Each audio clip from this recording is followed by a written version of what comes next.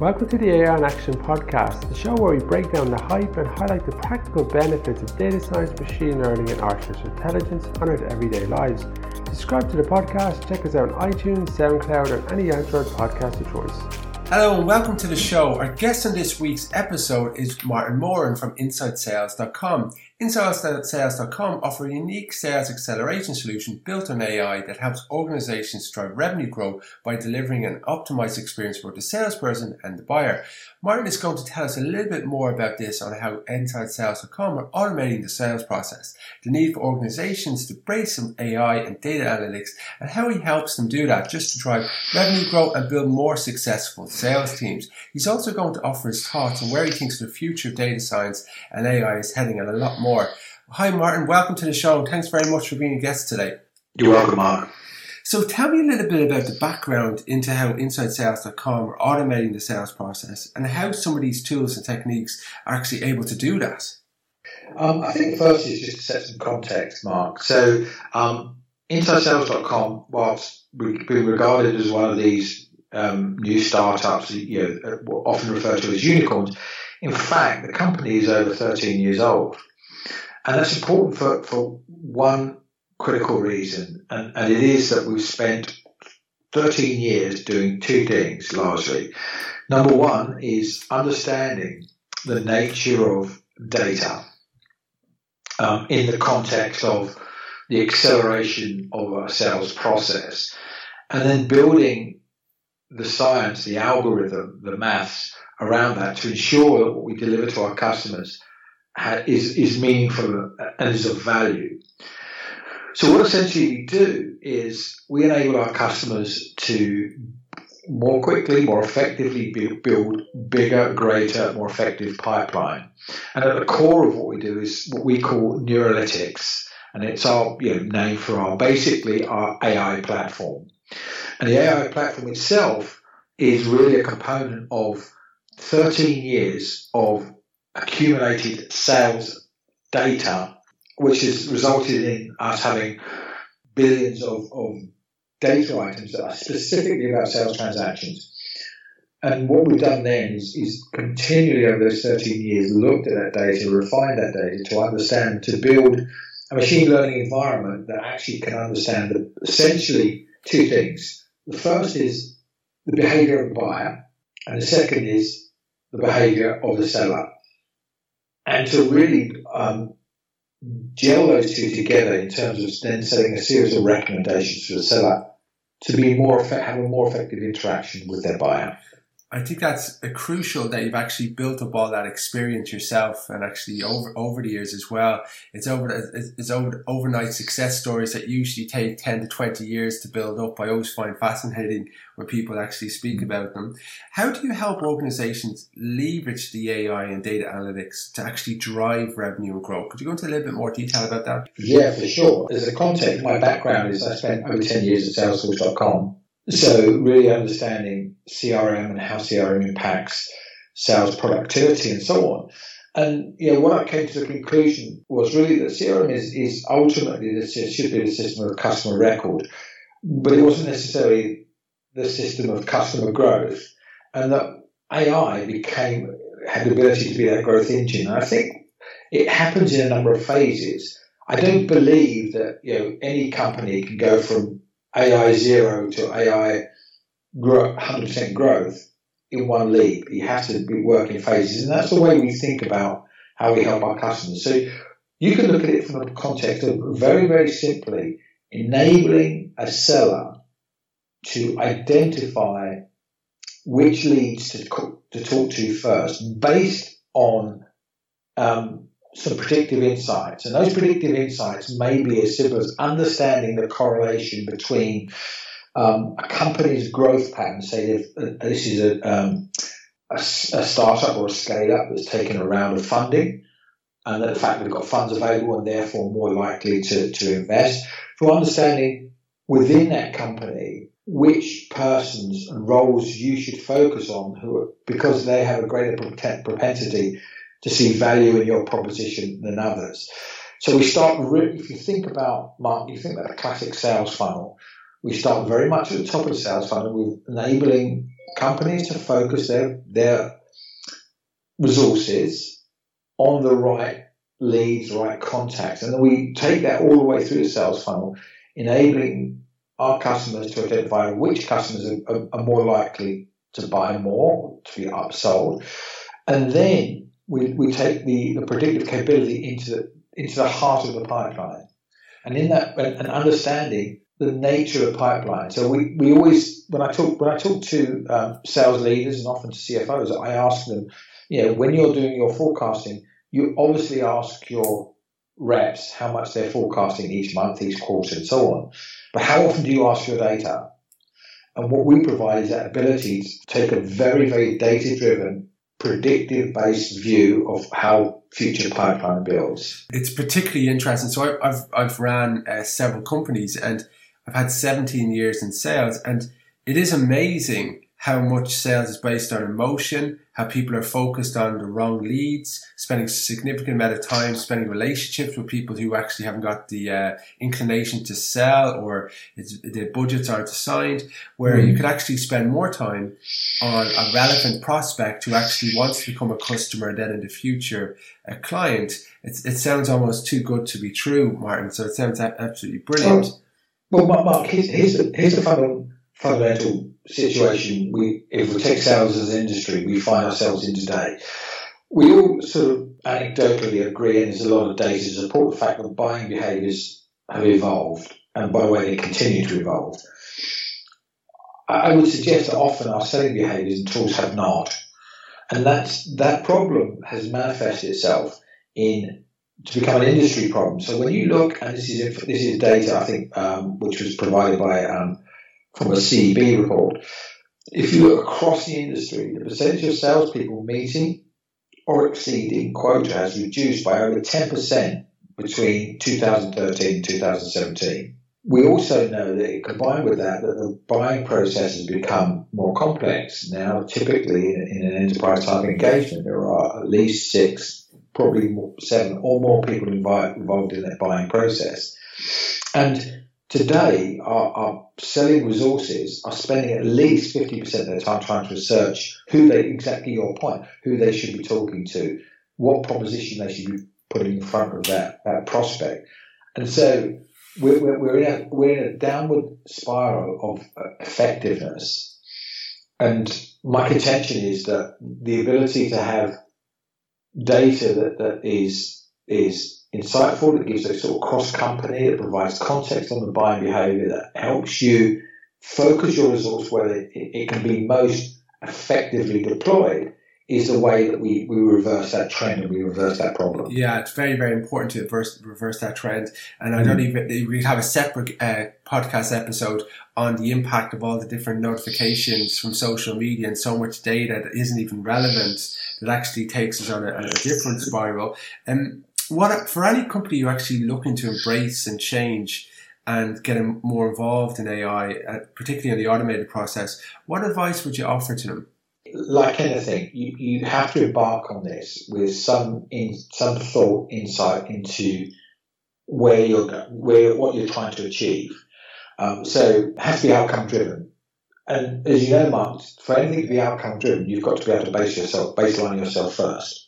And so what we do with all our customers, we have a baselining process that looks at how they sell, what they sell, when they sell, the nature of the engagement. So we can understand at a baseline how effective that organisation is. So you've got this picture of, if you like, the as-is state.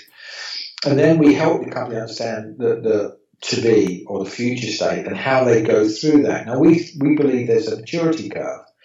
And that maturity curve starts, number one, and again, if you think about everything related to artificial intelligence, machine learning, predictive, it's all data-driven. It's all data. It all has to derive from having the right data. And by the way, having the right quality of data and having the right quantity of data. But that maturity curve starts with visibility. So that's where I would always advocate an organisation looking to do this is to start from understand what visibility you have today. What visibility do you have across the sales process of both your customer and your seller, and understand the relationships that should exist between, if you like, the upper funnel activity, the demand generation activity, and the lower funnel conversion, and understand how that's measured and what your performance level is there. That then enables you to do a number of things. The first is to go to a second phase, which is to think about productivity. How can artificial intelligence give you greater productivity? And we believe one is by reducing the amount of time your reps have to spend on research and non-selling activities. So it does include automation of those activities that are of lesser productive value. And it also includes things like using data as a way of motivating. And ultimately, as you go up that efficiency curve, is to move into true efficiency, which is the fact that you can use the artificial intelligence platform to inform activities of your sales reps, but also to use it to understand their behavior so you can coach, you can develop, you can train better. Yeah, I think it's absolutely crucial that we never underestimate how true efficiency and productivity can impact and motivate your sales staff, because nobody wants to go in and do a below par performance. Everybody wants to do well, and if they want to be efficient, and if you're giving them the facility to do that, that's brilliant. And kind of slightly moving gears, what trends have you seen emerging in data science and also seeing in kind of ML and AI becoming more of a hot topic? I think when you look at the whole area of artificial intelligence and data science, we're living in a multi-speed society. Undoubtedly there are certain industries that are accelerating the use of data science and AI, and I would certainly put probably healthcare in that category. You know, we've seen recently the ability, the realization that the use of artificial intelligence can improve, diagnosis, prognosis, and so on of certain illnesses and diseases. We're seeing the use of AI and robotics in healthcare. So I think there are industries that are running at essentially different speeds. But I think overall what we're seeing is the greater acceptance of artificial intelligence in all business areas. I mean, there's no doubt the case that, when you think about some of the high level numbers, we believe, and I think this came from the Accenture report about, it'll be about a 16 trillion economy that will benefit from AI in 2030, that the amount of investment taking place in AI is certainly increasing exponentially. You just got to look at the number of startups that have evolved with AI. But maybe in the sales industry, interesting enough, we talk about this idea of we're fast hitting the point of a $1.2 trillion displacement cost, and what that means is that there's 1.2 trillion of customer business that will move from organizations that don't use AI to augment their sales to organizations who do, simply through better information, better insight, and with those two things, great speed, tenacity, and indeed empathy to the customer. I personally believe in this idea of singularity. And we're moving towards a point of singularity, which is where artificial intelligence becomes on a par with human intelligence.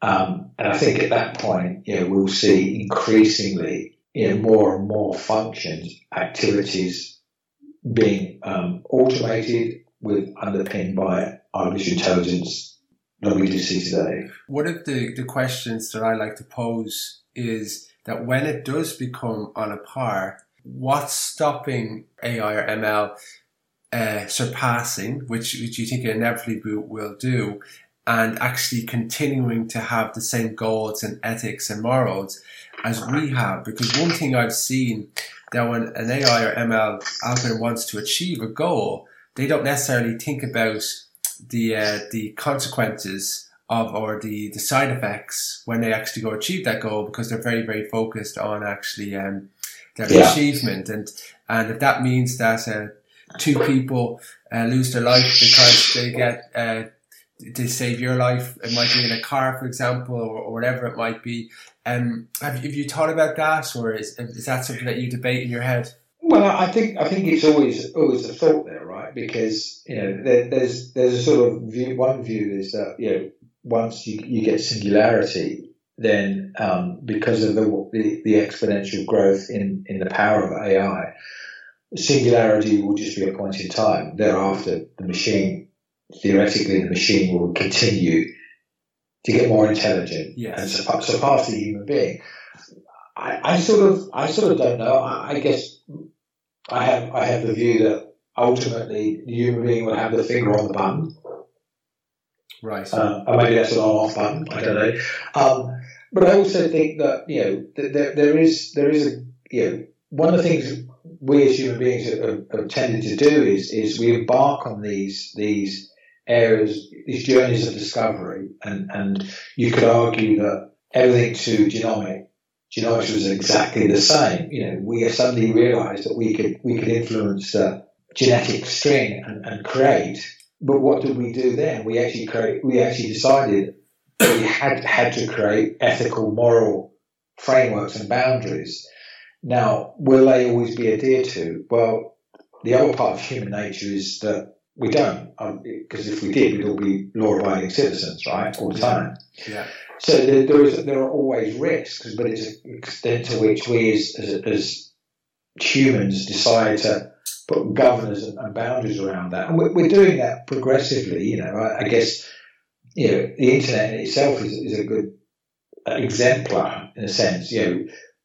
Because of the existence of certain extremist views or unsavory sites or whatever it is on the internet, does that make us decide that we should close the internet down? Yeah. Well, no, it doesn't, because the benefits far outweigh the downsides. However, it does actually lead us towards trying to be consistent globally about how we manage the things that we don't want. No, I think that sort of approach is how the same will apply to artificial intelligence. We will have to have governors. Yeah, and be very, very mindful about putting them in place. Martin Moran, thank you very much for your time today. It was a pleasure. Really, really appreciate your insights. No problem at all. Nice to meet you. That's all for this episode of AI in Action. Hope you really enjoyed it. If you'd like to stay up to date with all the latest podcasts, please head over to the website aiinaction.ie and subscribe to our newsletter to get podcasts delivered straight to your inbox.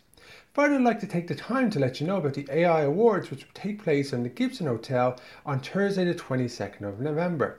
Proudly in conjunction with Microsoft, the AI Awards is a not-for-profit community-led initiative that was set up to celebrate the best of AI and data science in Ireland. Our focus is to support the AI community by recognising the hard work and dedication of those working in the field of AI, data science and machine learning.